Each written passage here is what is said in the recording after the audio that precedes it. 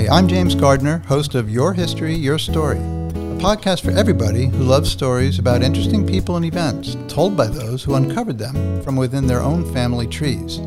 This, we hope, will inspire you to discover and celebrate your history and your story. Welcome to today's episode, Dr. Carl Weiss Sr., assassin or not? On Sunday evening, September 8, 1935, a mild-mannered 29-year-old successful physician and family man by the name of Dr. Carl Weiss Sr. walked into the Louisiana State Capitol building in Baton Rouge to speak with the powerful and controversial Louisiana Senator Huey Long about a political matter involving Weiss's father-in-law, Judge Pavey. After a brief confrontation, shots rang out.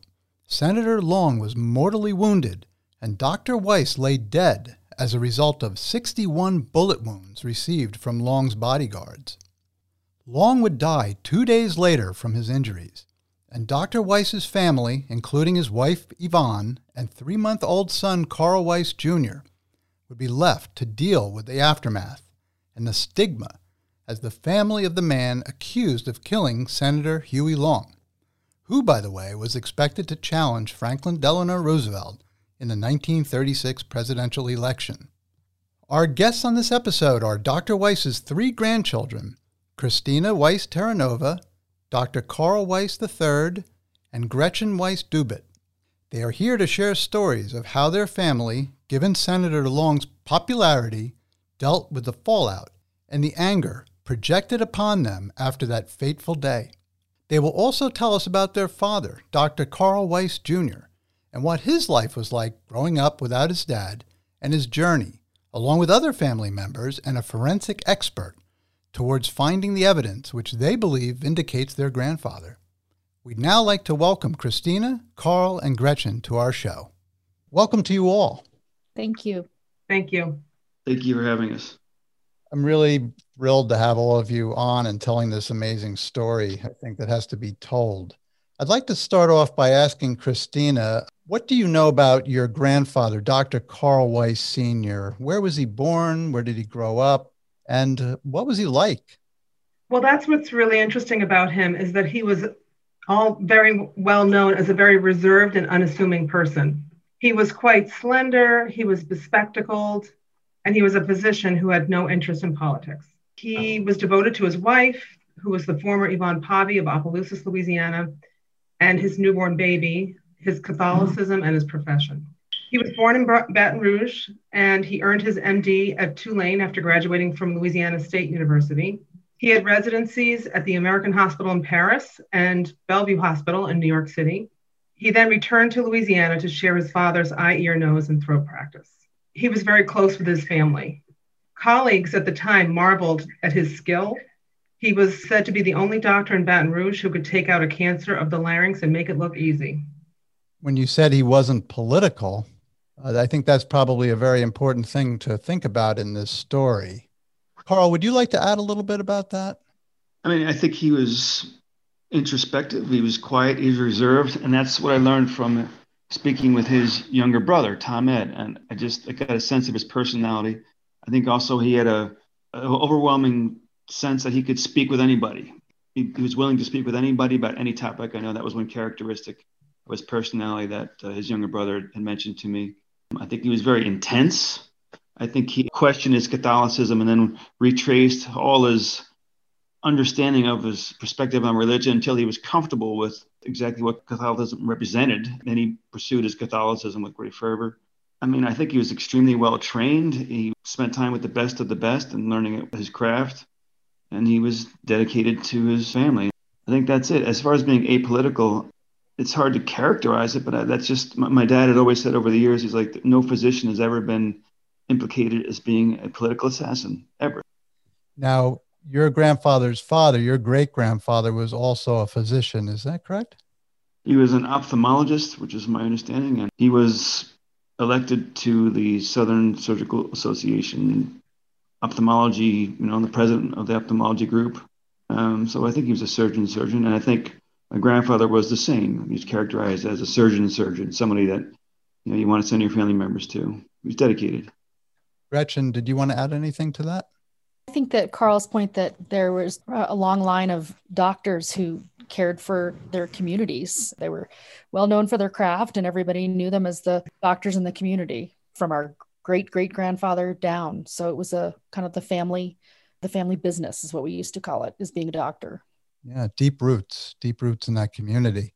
So what I wanted to talk about was setting the stage for the event that happened on September 8th, 1935. Maybe I'll start with Christina, and anybody else can jump in.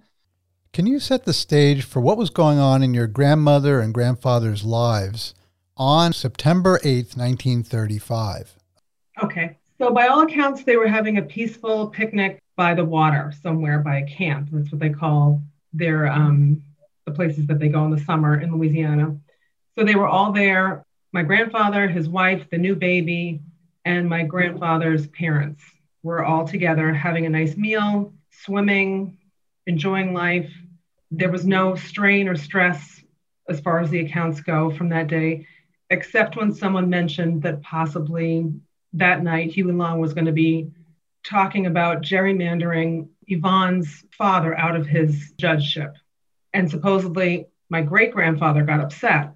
And my grandfather said something to the effect of, "Don't worry, there's really nothing we can do about it." Or maybe Yvonne said that too. So the memories of that afternoon were that no one was upset, possibly my great-grandfather, but certainly not my grandfather, and certainly not upset enough to plot to murder the senator from Louisiana. So this is from an interview in 1961 given by my grandmother to David Zinman, who ended up writing a book about the murder. And she said, as her eyes misted over, she talked about the last day of Weiss's life, a Sunday. She recalled going to Mass with him and escaping the summer heat by picnicking and swimming with their baby and Weiss's parents. When they arrived home in the evening, she said Weiss left to make a sick call. Quote, "Sunday was one of the happiest days of our lives," she recounted, "and Sunday night was the saddest," unquote. Well, it certainly changed their family's life and really extended family and future generations' lives. So what I hear then is that it was a pretty nice afternoon. Your grandfather was not a person who really particularly was that interested in politics. He may have heard from his father some things about your grandfather's father-in-law, Judge Pavey. Christina, you mentioned gerrymandering. My understanding of that is it's a redistricting type of a thing that happens to sort of corral and manipulate votes and to get people in or out of office. Is that your understanding? That is mine as well. And apparently I guess he would be my grandfather on the Pavey side, was notoriously anti-Long. So Long was working to get him out of office because that's what he did. He manipulated people to his advantage.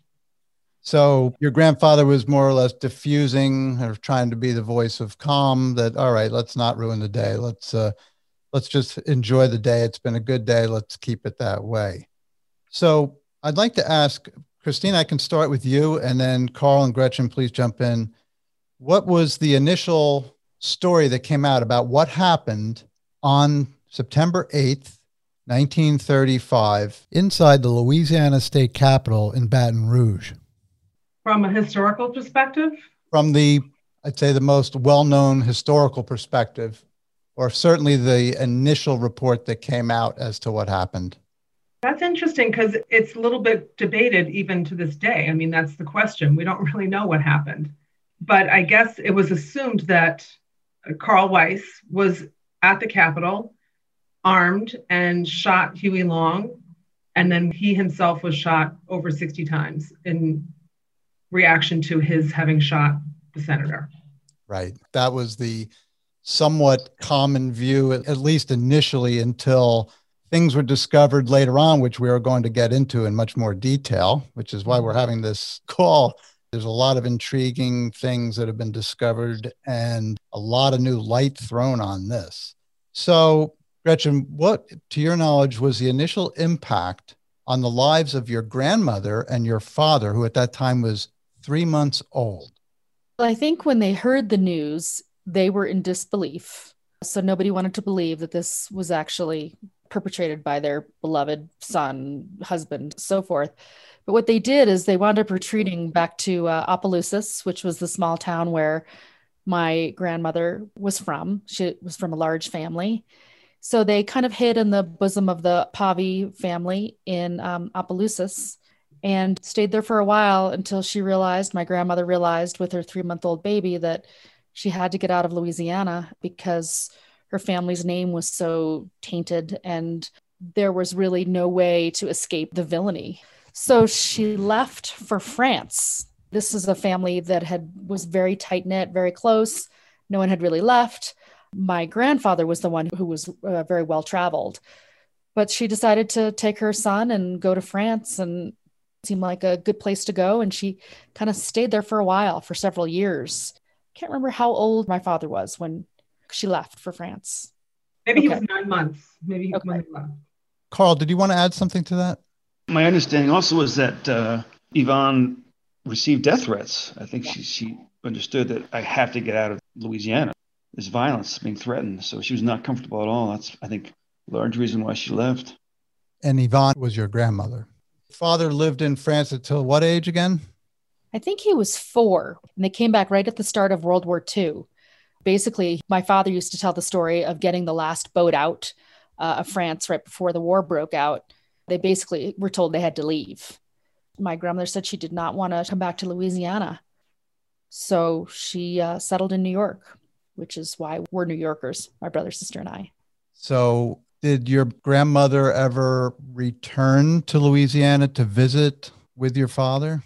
They would go back every summer. So that was another story that we heard a lot of, is my father taking the train from Manhattan down to Louisiana every summer. And he talks about how this was the best time in his life. He learned to shoot guns and do all the things that country boys did in Louisiana. He was surrounded by aunts and uncles who all kind of swooped him up and tried to pretend that none of this happened. They rarely spoke about Huey Long or the murder. They just wanted him to be there. They really missed having him because he was the only grandchild, nephew, son at that point. And so when he came, he was treated like a miniature king, is what we always used to say. And he had goats and he had cows and chickens. And he used to say that whenever he got on the train to go back to New York, it was kind of the end of his world. It was really sad. So he loved Louisiana. Christina, did you want to add to that? Yeah, so I think it's quite interesting that our grandmother did not go with him.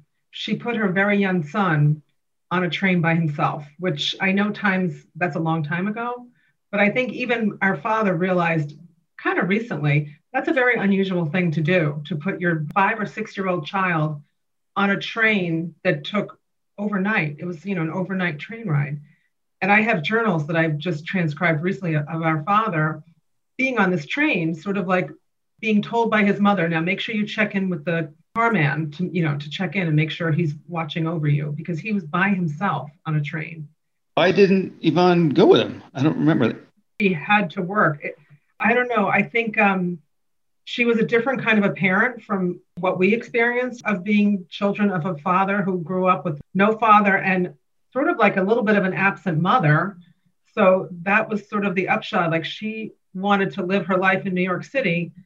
And I think she was actually studying and getting her PhD. So she might have been writing her thesis in the summers. But I mean, she had to work too. But she would go to Louisiana, but she wouldn't go for 8 weeks.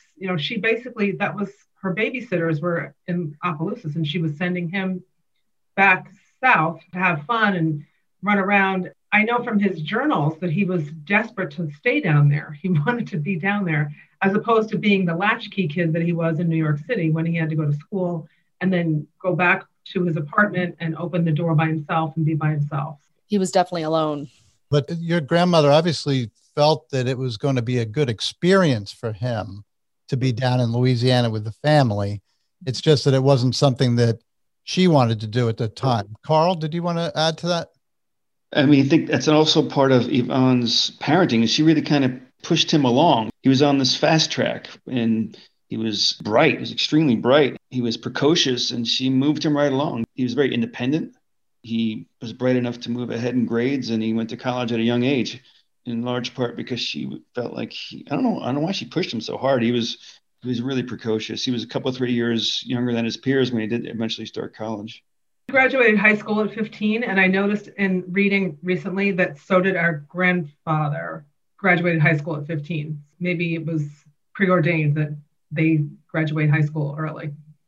Gretchen, would you like to add something to that? Yeah, my brother was talking about how precocious he was and how young he was and how his mother sort of pushed him along. And one of my favorite stories is the Whiz Kid story. When my father was living in New York as a small child, his mother thought he was smart enough to be on Whiz Kids. She brought him to the auditions and had him audition. She thought he was so smart. He went up against a guy named Joel Kupperman, who actually is infamous now for being the smartest whiz kid. But Joel Kupperman beat out Dad as the whiz kid. And so he really was a bright little, kind of chubby boy who wore glasses and kind of did his own thing, was alone while his mother was working. But he didn't get onto whiz kids. Joel Kupperman did. He's in the history books. So your dad was a very inquisitive, smart kid. When and how did he first find out what happened to his dad? Well, we all know this story. And my father had been told that his father died in a firearms accident. That's all his mother would tell him. So the story goes that I don't know what year it was, but Life magazine came out and there was a photo of this historical shooting, the event. It's kind of been circulated in lots of places, but it's a picture of my grandfather laying on the ground in his Panama suit. And it was in Life magazine that one year, and my father was maybe 12, cover of the magazine. And that's how he learned about his father being killed at the Capitol next to Huey Long. Your father, was he upset with his mother for not telling him what happened, or how did he react? Do you know? Did he share that with you at all? Any of you? No, he didn't share with us that he was upset, but we know that he was upset. He has talked about it in writing, maybe, that he would have been upset. But he didn't display a lot of emotion as a father. So no, he wouldn't tell us that he was upset. Gretchen, what did your father do with that information? I think, like my sister says, it was very factual. I think he was such an odd child with such an odd upbringing, and he was kind of at the mercy of his mother's whims, really. I think she was a wonderful mother and a wonderful person, but she was really on her own path. I think he knew there was nothing really to do. It was just, I don't know. He never really talked about how he processed that at that age. It was just, this is how I learned. Then we went on. I'm going to go to Carl now. When did the family start to find out about and hear more information about what the family believes actually happened on September 8th, 1935? I wouldn't say it was anything concrete because it wasn't really spoken about. It was just kind of a part of our upbringing. We knew it was something very unusual, something very traumatic. I personally did not have much of a detailed understanding of what had happened until I kind of did my own research. So I didn't hear it from family. I kind of dug in. I went to Tulane Medical School. I didn't know much about it in college, but once I kind of spent some time in New Orleans and my own medical training, I wanted to know a whole lot more. That's when I kind of figured out more of the details as far as what had happened that day. But in terms of learning about it as I grew up, it was just kind of in the background. Now, what about your dad? Once he knew the story of what happened to his father, did he speak to other relatives down in Louisiana to ask them more about what happened? And did he start to question what the standard historical account was of what happened and who shot Huey Long? I'm sure he spoke at length to Tom Ed. I suspect Tom Ed, my grandfather's younger brother, I'm sure he informed my father about what had happened. Gretchen? And I think Tom Ed, again, was his younger brother who was kind of left behind to pick up the pieces.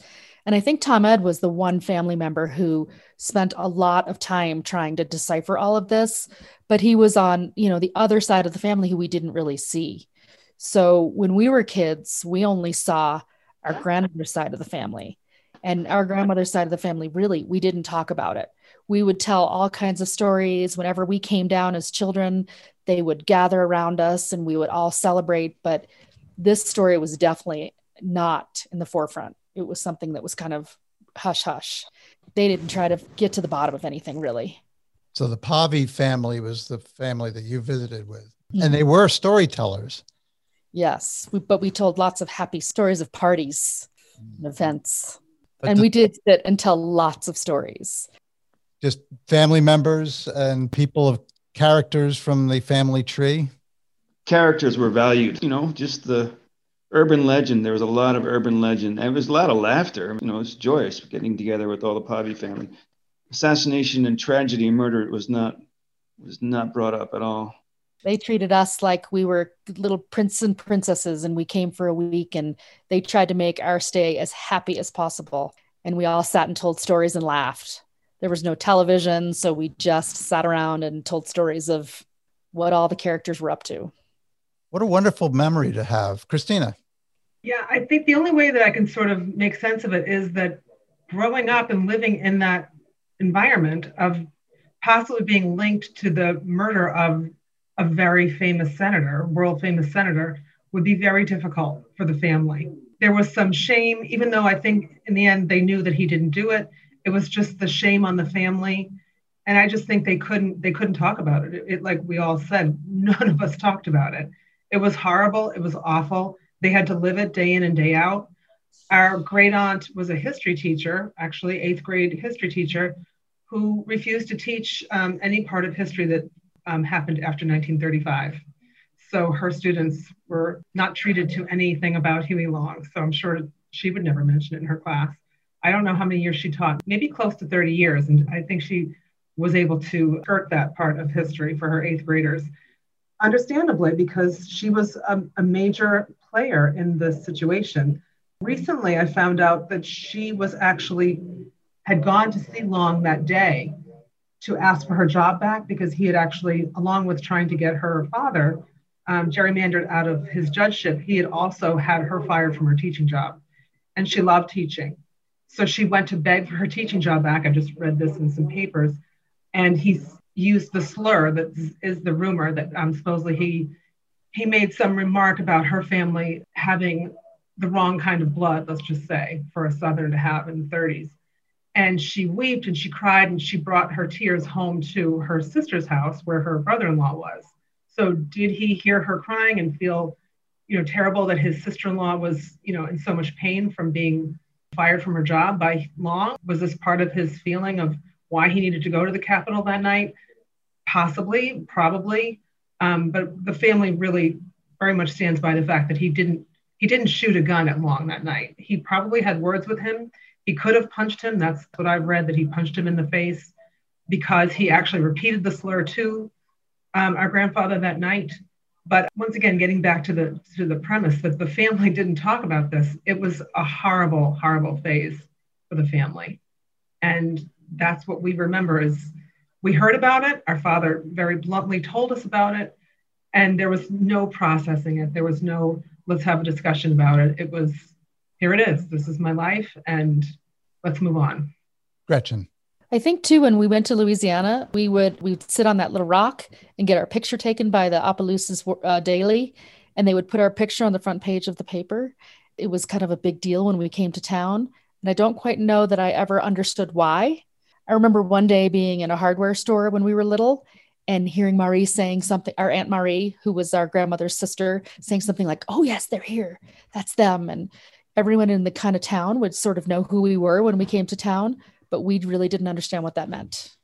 Now, you said that you didn't really see much of the Weiss side of the family, but you did, I think, Carl, you mentioned that you had conversations with Uncle Tom Ed Weiss. Tom Ed was a rheumatologist.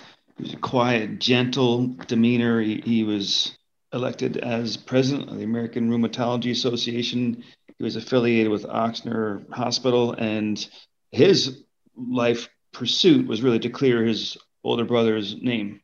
I got to spend time with Tom Ed when I was in med school, and I came to a greater understanding of the whole situation, really. I got his perspective. And he's such a quiet man, such a decent man, so honorable. I mean, you can't not believe him. It's his heartfelt emotion that his older brother didn't do it. It just couldn't do it, didn't do it. That's not the way it happened. So that's something that he didn't say that to me, but I could see it in his expression. I could see it in the way he would reflect and recollect on the events of the day, 1935. He lived it. He lived it every day. Would you say that was in contrast to the way your father sort of processed it intellectually? Completely different. Completely different. For Tom Ed, it was a heartfelt emotion, and for my dad, yeah, he wasn't a big emotional expression. That's what Christina and Gretchen were just saying. He didn't give us a whole lot of emotion back growing up. It was kind of like that's his history, and here we are. Now, Carl, I'm going to ask you if you can tell us about what your family, whether it be your through your uncle or through cousins, through your dad, or just research, what kind of evidence has your family uncovered over the years that would indicate that your grandfather was innocent of shooting Huey Long? Well, it's been difficult to get hard facts. It's been difficult to uncover details. However, there was a forensic pathologist named James Starrs who took an interest in the case, and he spoke to our family, and he wanted to exhume my grandfather's body, which is buried, obviously, and he was told, you're going to disinter the wrong body. You need to go after Huey Long's body. That will tell the story, because if there's residual bullets found in Huey Long's body, we can match them with the guns and we can essentially prove the case. But the Long family objected to that. So my father was willing to have his father exhumed and studied. So when I was in med school in the early 90s, that happened. That was kind of an interesting scenario. And James Starrs, the pathologist, the forensic pathologist, he was of the belief that there's always facts and objects and evidence. There's always evidence that can be uncovered. And lo and behold, he came across a handgun that we didn't know existed, a .22 caliber gun that was probably the one that my grandfather had in his glove compartment of his car that night. And that was almost the proof that was missing. But the gun was recovered.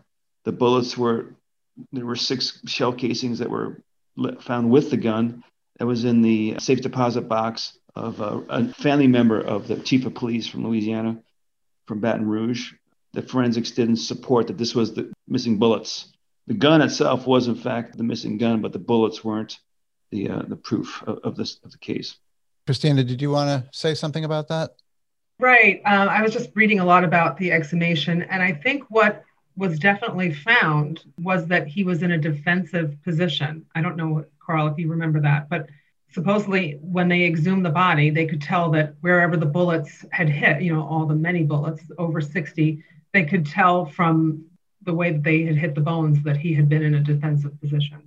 His arms were in front of his face because of the ulnar fractures from the bullet fragments.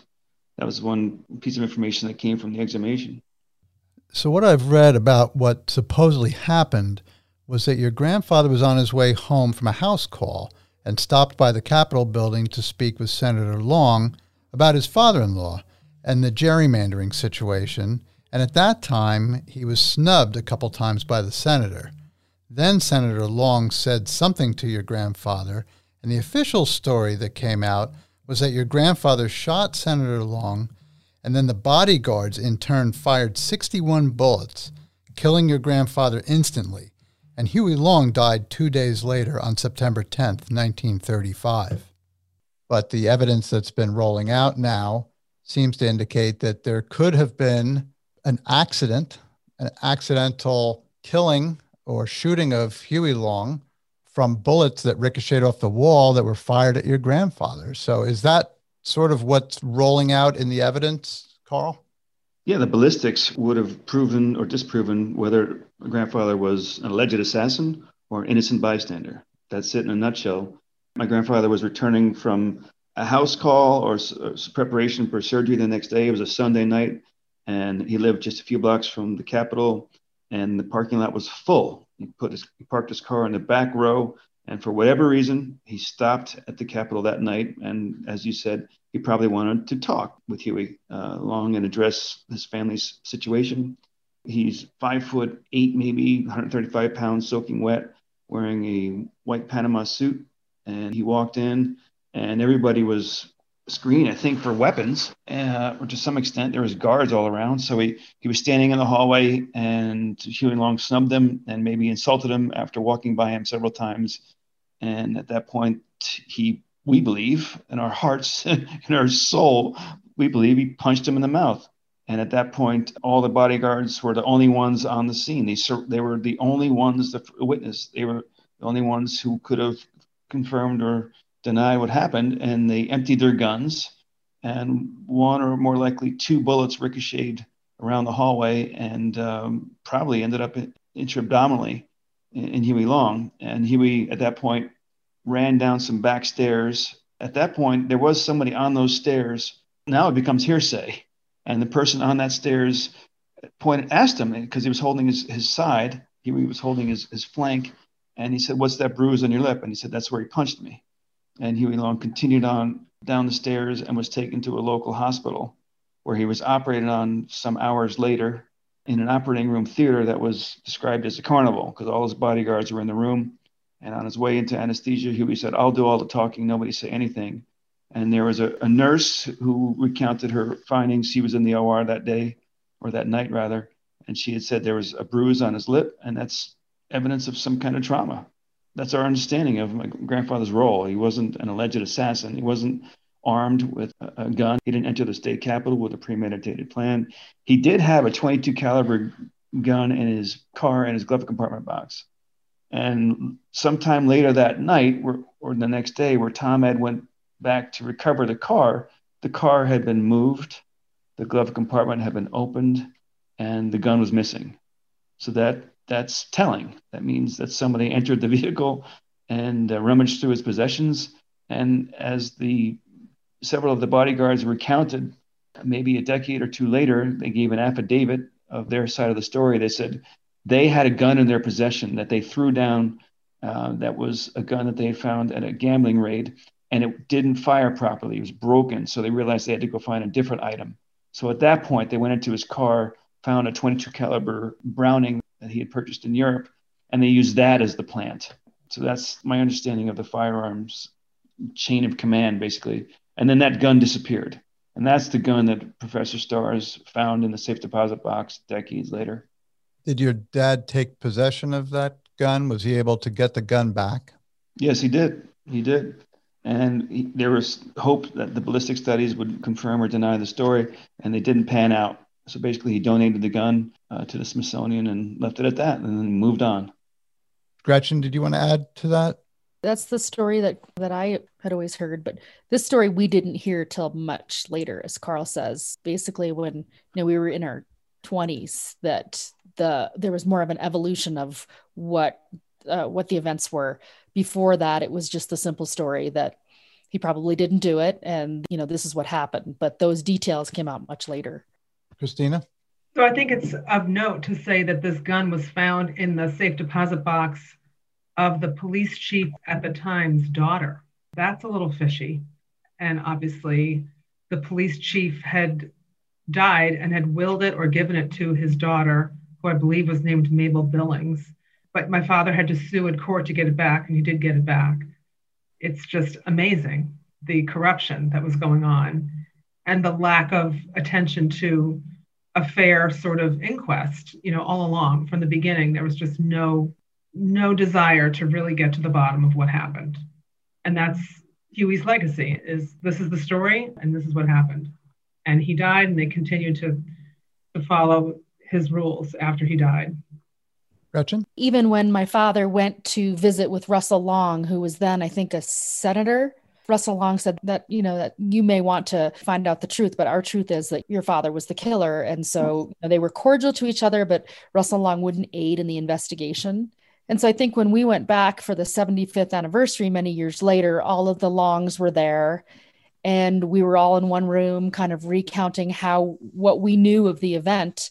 And the Longs all said, we know this story is that your grandfather killed our Huey Long, and that's the story we're sticking by, but we respect your decision to try to uncover the truth. And I remember someone I can't remember his name, Christina, but I remember he came up to us and said, "I think that's very admirable that your dad is here trying to defend his father's name. And I would do the same thing if I were him. It's very admirable." And that kind of stuck with me. Now, just for clarification for our listeners, Russell Long was the son of Yeah. Senator Huey Long. Yes. Yes, Christina. He was 15 years old when his father died. So he has much stronger memories, obviously, than our father would have, who was only 3 months. But I read about their meeting recently. And actually, Russell Long also met with Tom Ed. And he had a really nice meeting with our Uncle Tom Ed, great Uncle Tom Ed, and his wife, Catherine. And he said just what Gretchen had said, that, I don't put any blame on your family. You're lovely people.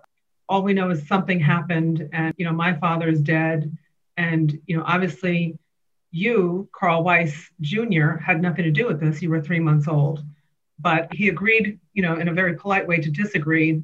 Like Carl said, they believe that this is the story. This is the easiest story for them to tell and understand, so it works for them, I guess.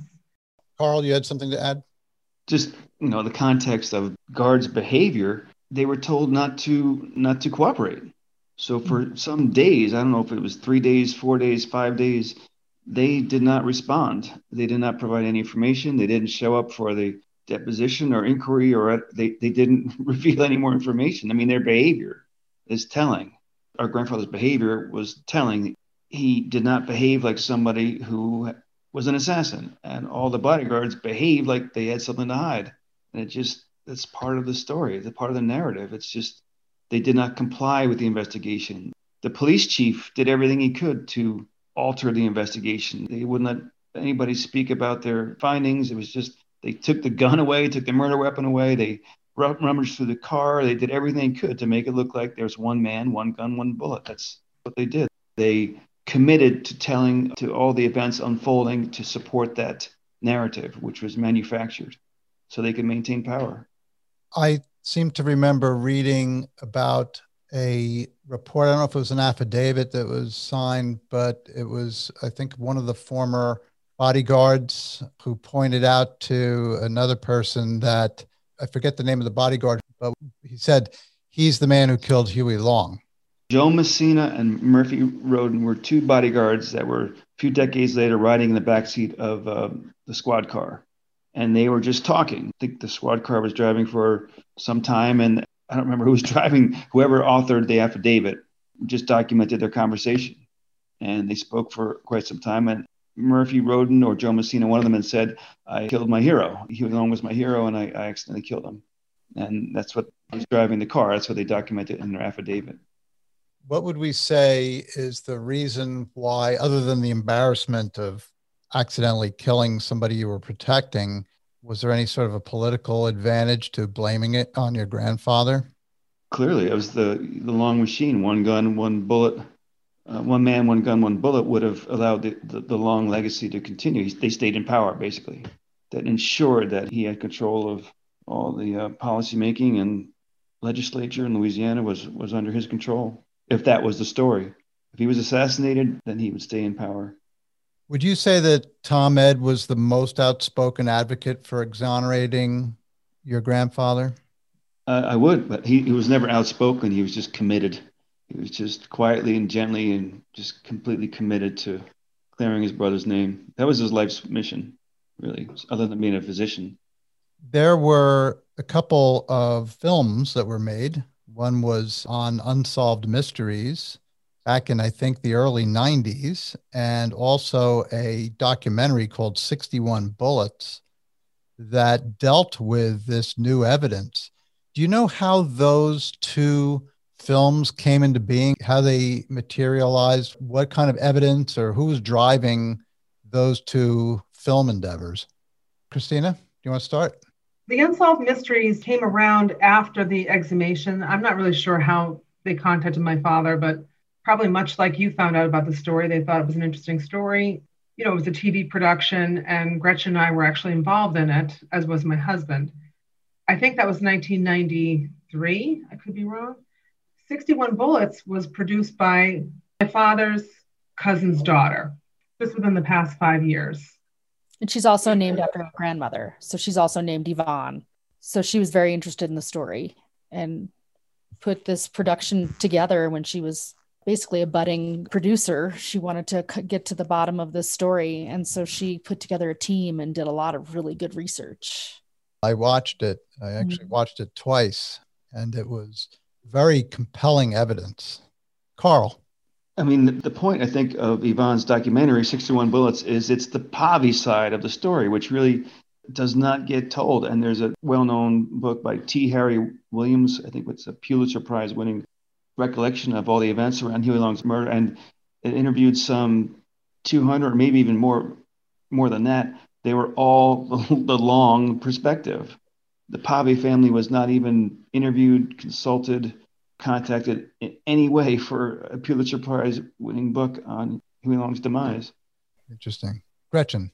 I remember one scene from our cousin Yvonne's film, 61 Bullets, where our Aunt Ida, who is the sister-in-law to our grandfather, is starting to talk about the shooting. She's being interviewed by her granddaughter, who is Yvonne, the producer of the film.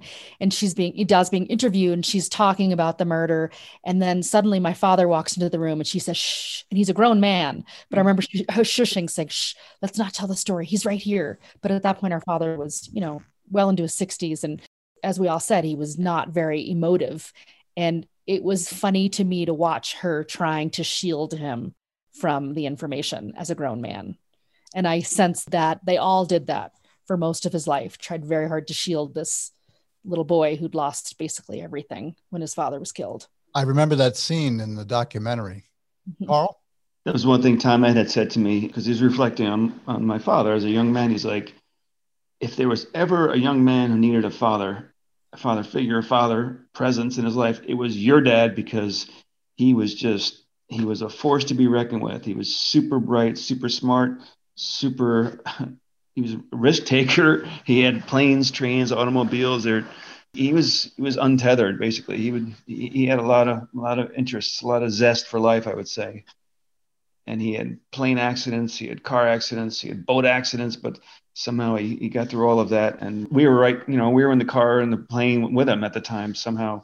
So he was a unregulated young man. He needed a father figure, and Tom Ed had conveyed that to me. So he was a character in his own right. I read an article about your dad a few years ago, because I think one of my reasons for being interested in this story was that my grandfather died on September 10th, 1935, which is the same day that Huey Long died. Being a history buff, I was researching what was in the news when my grandfather died. And I saw that Huey Long had died at 4:10 a.m. on September 10th, 1935. My grandfather, on his death certificate, he died at 4:10 p.m. on September 10th, 1935. I started reading about Huey Long, and I started reading about what he was like. And then I read about the quote unquote assassination. And I found an article that talked about your dad and how he had found out about his father and what he believed actually happened. And when I started to think about doing something for this podcast on this particular story, I found out your father had passed away, and I was able to find the three of you through that article, through the obituary, I believe it was. I'm so excited to be able to hear the story from the family, from Dr. Carl Weiss Sr.'s three grandchildren. And it is such an amazing story. I want to ask, Carl, you talked about it a little bit, about what you found out sort of on your own, or you found out from your dad, but you did your own research. How about you, Gretchen? What did you do with the information when you found out about it? Do you remember when you found out about this history in your family? Well, I'm the youngest, so I think I found out through Christina doing a report in class. And I remember we were living on St. Paul's Place, so I was less than 12. I didn't really understand. To me, it was almost like, that's why they take our picture when we go to Louisiana. And that's why. But I didn't really, it took so long for all of the details to come out. There wasn't really a moment when I said, oh, okay, I understand. It took so long to understand it all because it was so convoluted. And our dad would tell stories about how he wanted to walk in his father's footsteps and do some of these things, but I didn't really understand the magnitude of it all until probably I started doing my own research as well when I started my kind of novel that I've been working on for 20 years. But there was no one moment for me. Well, I want to know, as soon as that novel is written, I want to know when, because I want to read it. Really funny stories. Well, this podcast is about stories. That's what we're doing right now. We're telling stories. And it sounds like your family, at least the Pavi side of the family, was all about telling stories, but happy and funny stories. It just so happens that there's this one as well. And it's a story that has to be told because, sometimes what's in the history books gets written by who's ever in charge at the time. And sometimes the facts get glazed over or ignored. Carl? That's why history gets rewritten every 50 years. That's why it's always good to research. Christina? So I felt a lot of pressure doing this show, I have to admit, because I feel like our father always tried to stand up for his father. That was sort of like his life's goal. Even though he didn't do a really good job of emoting about it, he definitely wanted to do things. He wanted to write a book about his life. He knew that he was an unusual person. He knew that he lived an unusual life. And there's been a lot about this over the years, so much that we had to research on our own and find out about ourselves.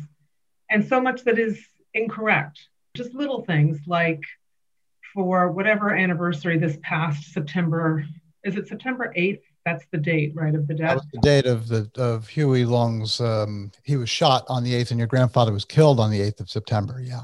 Right, so I live near Boston and my paper of record is the Boston Globe. And every large anniversary, they decide to print in that This Day in History blurb something about our father being the assassin of Huey Long on that day. Grandfather, sorry. So I feel like it's my job to fight for my family's good name. So I will write every year, every time I see it or someone tells me about it, I write about it and say, that's not proven. And I would watch your tone. And in the letters that I've been reading, preparing for this podcast, that's what our great-grandfather did about his own son. He rejected every time that people tried to say that his son was the assassin. He would write letters. I mean, he was a very kind, gentle soul as well. He wasn't outspoken, but he didn't like to have his son's name dragged through the mud. They never believed that he did it. In their own quiet way, they went about their lives living in Louisiana in this, tumultuous time trying to fight for their son's good name. So I feel like that's what we're doing. We're fighting for our family's good name. And we thank you so much for taking the time to ask us about this because we don't really talk about it. As you've heard, we don't really talk about it. And most people who hear the story are like, obviously he didn't shoot him. It's clear. I mean, anyone who watched 61 Bullets with me, my friends who've seen it, are like, it's overwhelmingly clear. You don't have to have the bullets to show that he didn't do it. But still, there's people who like to stick to their stories. So we appreciate it. Well, I just look at the fact and I think, okay, so it's very possible that your grandfather went to say, hey, look, you've said some pretty bad things. I really want to talk to you, but I want to talk to you in a sane, rational way, Senator. And, he was in the middle of house call. He's got surgery maybe the next day. He's got a baby at home. He's probably going to be up half the night anyway. And he thought, let me just stop by and let me get some FaceTime with this guy. And it is possible that Senator Long said something that was worthy of your grandfather giving him a pop to the lip, but that could be the extreme of what your grandfather meant to do. But he gave him a pop to the lip, perhaps, and that triggered the mass shootings from the security guard. And I don't know. It sounds to me that if he had a team of security guards who were there, they were probably on edge. I read that there were some threats, I think, that were made against Long. They were probably hypersensitive. And here somebody's taking a swing at their charge and the gun started blazing. When you have 61 bullets flying all around on marble walls, I'm not a ballistics specialist, but I'd say there's very likelihood that somebody else could get hit by one of those bullets. And it's very feasible. And again, I think one of the strongest pieces of evidence, other than the affidavits, your grandfather's moved, rummaged through a car, and the missing gun found many years later in the police chief's daughter's safe deposit box. Is the lack of a really strong motive or any indication that your grandfather was willing to throw away his family, his life, his medical practice, family's good name, all because he got riled up about a political situation? I know politics can rile people up to bad things, but it certainly doesn't sound like your grandfather fit that mold at all. He had too much to lose. Christina, Carl, and Gretchen, I think it's important to ask you how each of your lives were impacted by the family legacy. Not just what happened to your grandfather, but how you were affected by who your father was because of losing his father. Can I start with Christina? Well, that's very interesting because we've intimated, we had a very unusual father. And our mother used to say it was because he was an only child and because of the coddling that clearly took place by his extended family in Louisiana. And the fact that he didn't have his own father as a role model, it impacted us. It impacted us a lot. He was a great provider. He was an amazing person. He was wild and crazy and a daredevil. He didn't have the traits of your standard father, though. So that part we didn't really get. And also he was a dad we were all born in the 60s. So, fathers today are different anyway. But for a father, even of his time, he was unusual. And I think you can chalk that up to the fact of his upbringing. I mean, you can't deny it, that a person who grew up the way he did would have a hard time necessarily relating to his own children, which I think that he had some struggles with that. He did well. We all love our father, and he was an excellent provider and just an all-around fun person to be with. But there were some things, I would say, there were some issues with someone who found out that his father was, a murder victim, and that his mother hid from that her whole life, and that everyone around him, close to him, didn't want to discuss it with him. That leaves some marks, I would say. Sure. Thank you for that, Christina. How about Carl? I mean, I completely agree. He wasn't, the father figure, wasn't the emotional support system wasn't there. But at the same time, he was an interesting man in every way. I mean, when you talk to his friends from med school, I remember a friend of his for 50 years at his funeral, he just said, I never had a crossword with him, and we went everywhere. And I'm just thinking to myself, wow, that's just different from my experience. But at the same time, he was a character. He was just unregulated. He left no stone unturned. He was an adventure seeker, and he loved airplanes, and he loved travel, and he loved firearms, and he loved experiences. And we were in a lot of situations that I think most families probably would not be in because of some of those interests that he had. I remember being in an airplane when I was probably 10, and the daredevil, pilot left me in the right front seat and the door flew open. But unfortunately, I was buckled in, so that worked out well. I was in a helicopter with him, flying backwards and flying around Long Island Sound. And at a later date, I said to his helicopter instructor, I took him aside. I said, would you ever fly in a helicopter with my dad? He's like, unhesitatingly, absolutely not. So I was like, interesting. I wish I knew that, but I don't know. He was a character, and a character in a good way. As a father, in some ways, just as Christina was saying, it was very unusual. But he was loved. He was loved by his family. He was loved by his community. But I don't think he ever reconciled his own upbringing. But I don't think most people could in that situation. Under those circumstances. Thank you, Carl. How about you, Gretchen? Well, and I have the same sort of stories. I remember my father, when we lived in the suburbs, used to shoot squirrels out of the trees because that's what they did in Opelousas. And it was just highly unusual.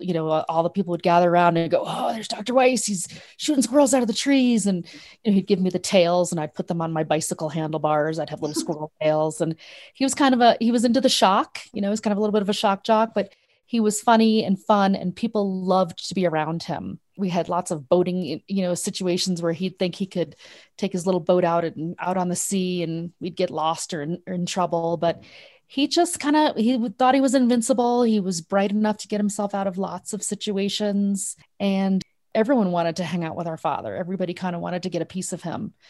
from the people in Louisiana to his, medical people he worked with in medicine, and to our neighbors. Everybody kind of was a little bit in awe of him.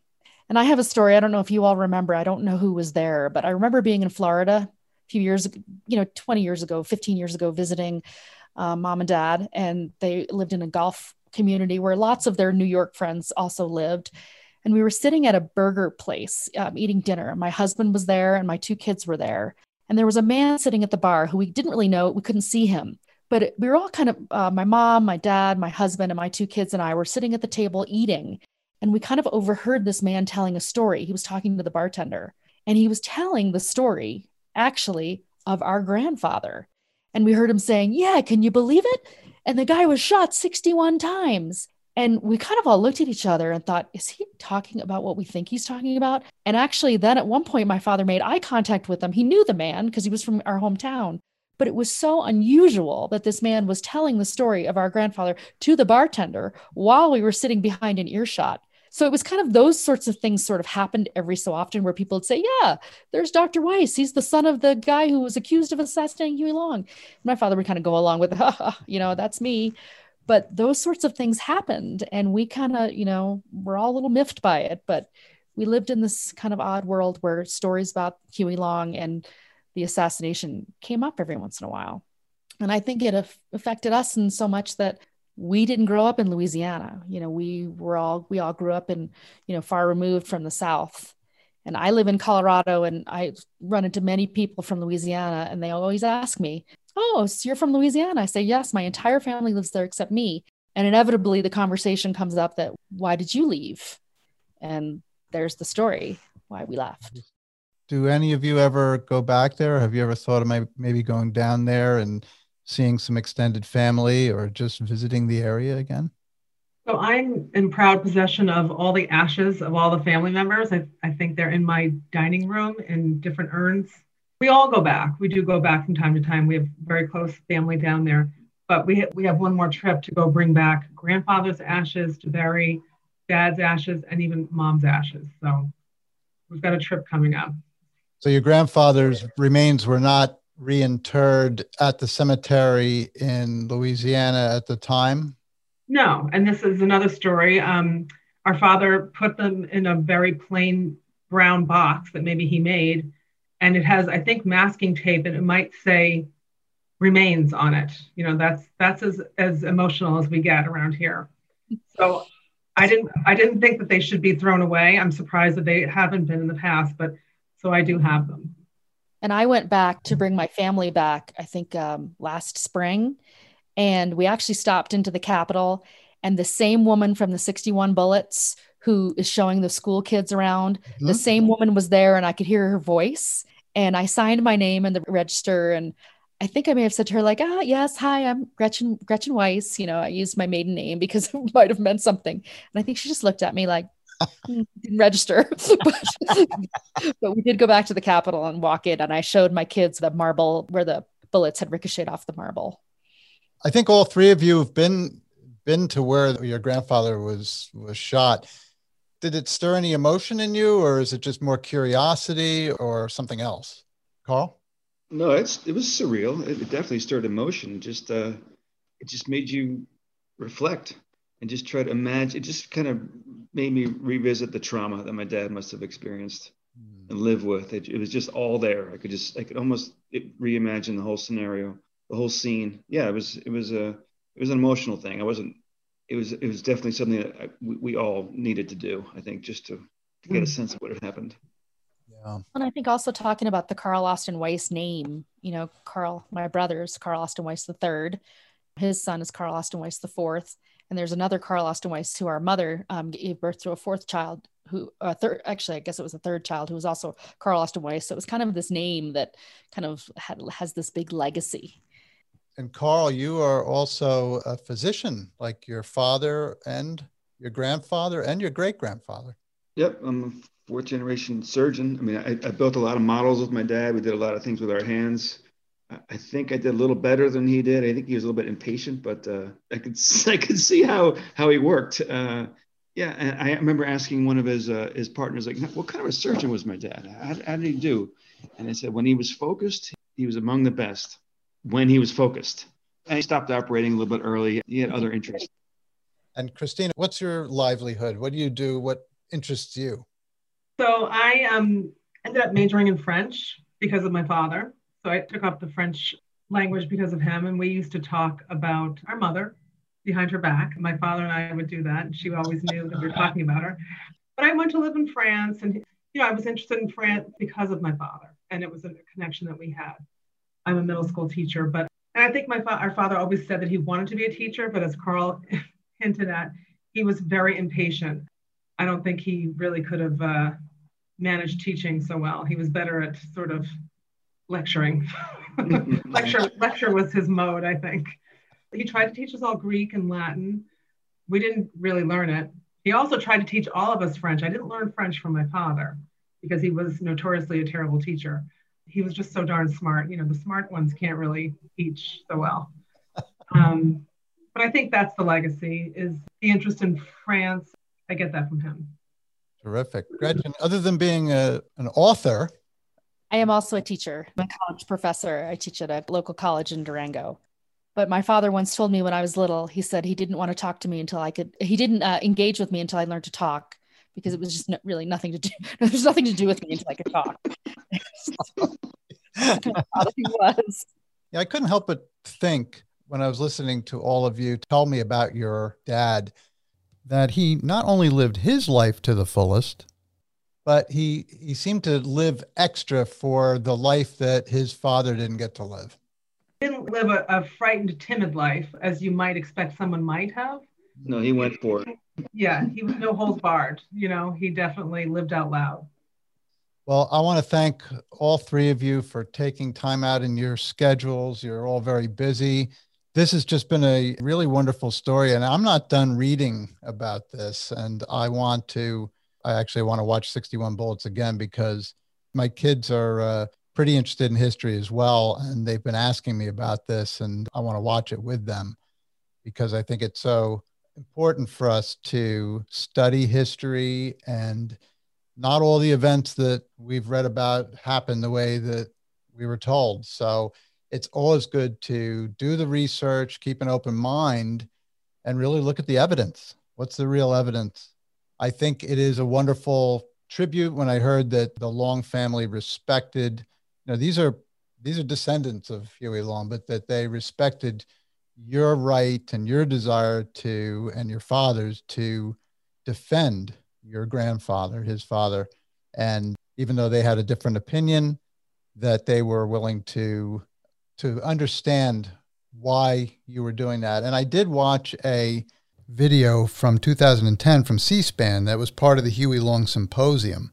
In it, your dad gave a presentation from the Weiss family viewpoint, and your father stood there for, I think, an hour without notes, and he told his whole side of the story from the Weiss family side, and he didn't miss a beat, and it was very compelling. And I know that from what I heard, that the Long family representatives who were standing there actually stood up and applauded him after he spoke. So it was nice to see that mutual respect that the families have for each other, despite the tragedy that happened 85 years ago. On that note, I want to thank you again. I hope you all have a wonderful day. And Gretchen, I'm looking forward to that novel, Yeah. the book of stories. I'm sorry. I'll get right on it. Get right on it. Carl and Christina, thank you again. And I hope that you and your families stay nice and safe and healthy, and have a great day. Thank you very much. Thank you, James. Bye, sisters. So, for all of our listeners, keep discovering and telling stories that inspire you and others. Have a great day. Thank you for joining us for this episode of Your History, Your Story. Please subscribe, share, and check out our website at yourhistoryyourstory.com for episode notes and bonus content. We'd love to hear from you if you have any questions, comments, or a story to tell. Be well, and God bless.